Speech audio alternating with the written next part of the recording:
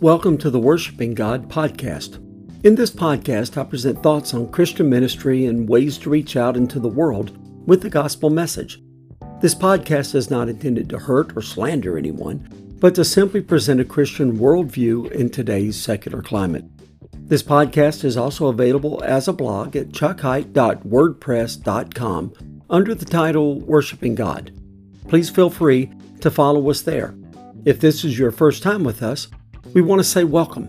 If you are a returning guest, welcome back.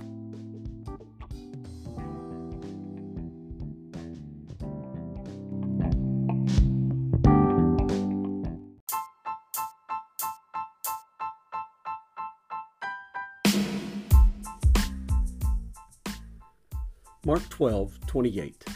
One of the scribes approached. When he heard them debating and saw that Jesus answered them well, he asked him, "Which command is the most important of all?" Truth. A man came forward to ask Jesus a question and saw that Jesus answered them well. The word translated well is the Greek word kailos. It means rightly or correctly. The scribe recognized Jesus' authority and truthfulness. For the first time that day, someone was asking a straightforward question and looking for an honest answer. And this man was approaching Jesus. He wasn't just lost in the crowd, surrounded by a sea of faces, shouting out questions for Jesus to answer. He was making a personal appearance. He was approaching Jesus. He was making himself known to Christ. That may have been why his question was direct. Though some believe his question was a trap, I believe it was without pretense, without trickery, honest. And I believe he was looking for a truthful answer. Can you imagine the scene? The temple full of religious leaders trying to trap Jesus in foolish questions. The noise, the anger, the people yelling, animal sounds blending in with the crowd, bumping into each other as they made their way across the grounds to enter the temple. People passing by as they used the temple as a shortcut, even after Jesus had blocked their paths a day before. The businessmen selling and trading and exchanging money, keeping an eye on Jesus, wondering if he would overturn their tables for a second time that week. Customers arguing over the outlandish money exchange rates. And there is Jesus standing calmly, answering their questions. No signs of doubt on his face or in his voice. His time is drawing near. He knows it. But there are still things to do in this last week. A man comes close and asks him a question. It was private. It was personal to him. It was meaningful.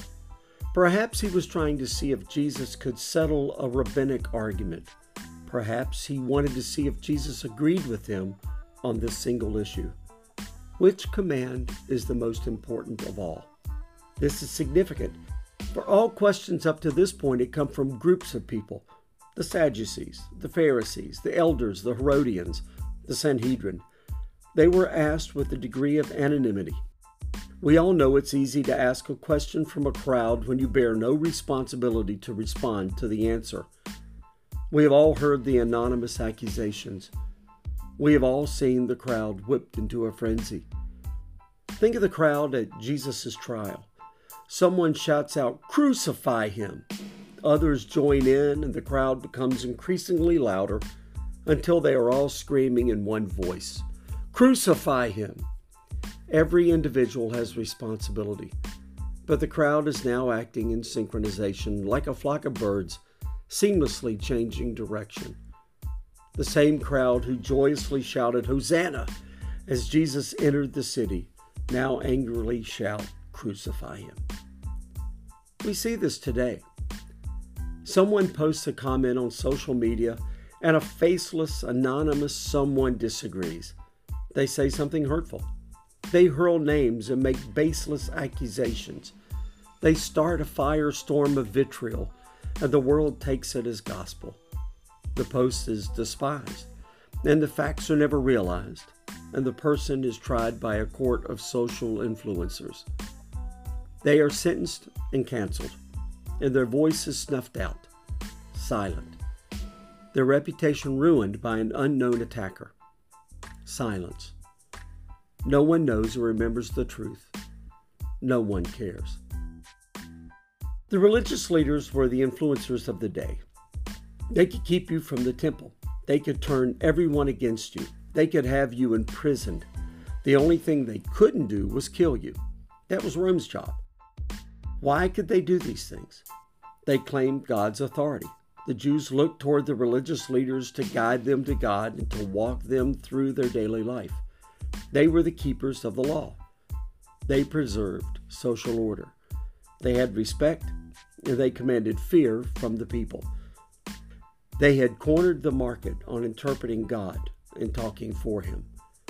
But God had turned His ear away from them a long time ago. God's people were in a state of rebellion and had stopped listening to God, and God had stopped talking to them. There was no worship. As the world moved further and further from God, it also moved further and further from the truth. The religious leader that follows his own interest, the anonymous comment from someone pushing an agenda, the vicious lies, the unfounded rumor, all serve to separate us from the truth. Isn't that Satan's goal, to separate us from the truth? Isn't that Jesus' mission, to bring us back to the truth? Jesus says in John 8:32, "You will know the truth, and the truth will set you free." Jesus is talking about freedom from sin. He wasn't talking about personal freedom from slavery, or freedom from debt, or freedom from responsibility. He wasn't talking about the power of knowledge like so many of our libraries claim when you see this verse on their walls. He was telling the Jews that if they believed the truth, Jesus, then they would be free from the slavery of sin. This didn't mean they would never sin again, but their sins would be forgiven. Amidst the lies, the traps, the rumors, the evil plans, there is one scribe who asks a question. Maybe he was disingenuous in the beginning.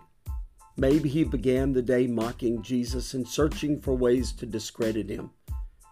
Maybe you and I fit in the same category. We have doubted. We have refused to believe. But if we open our eyes, we too will see there is something different about Jesus. Something we cannot explain away. And if we are honest with ourselves, we want to believe Him. We yearn to know the truth. We see the failure of the world around us. We see the false narratives, and we hear the lies from the crowd. Maybe it is time for us to simply ask an honest question of Jesus. Are you the truth?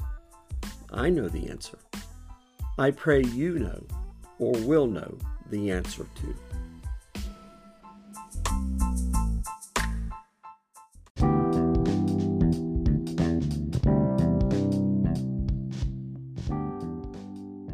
Thank you for listening to the Worshiping God podcast. I hope you will share this podcast with friends and will return to hear new episodes. It is my prayer that you will be encouraged and uplifted in your own personal ministry through the thoughts and views that are shared here. Until next time, God bless.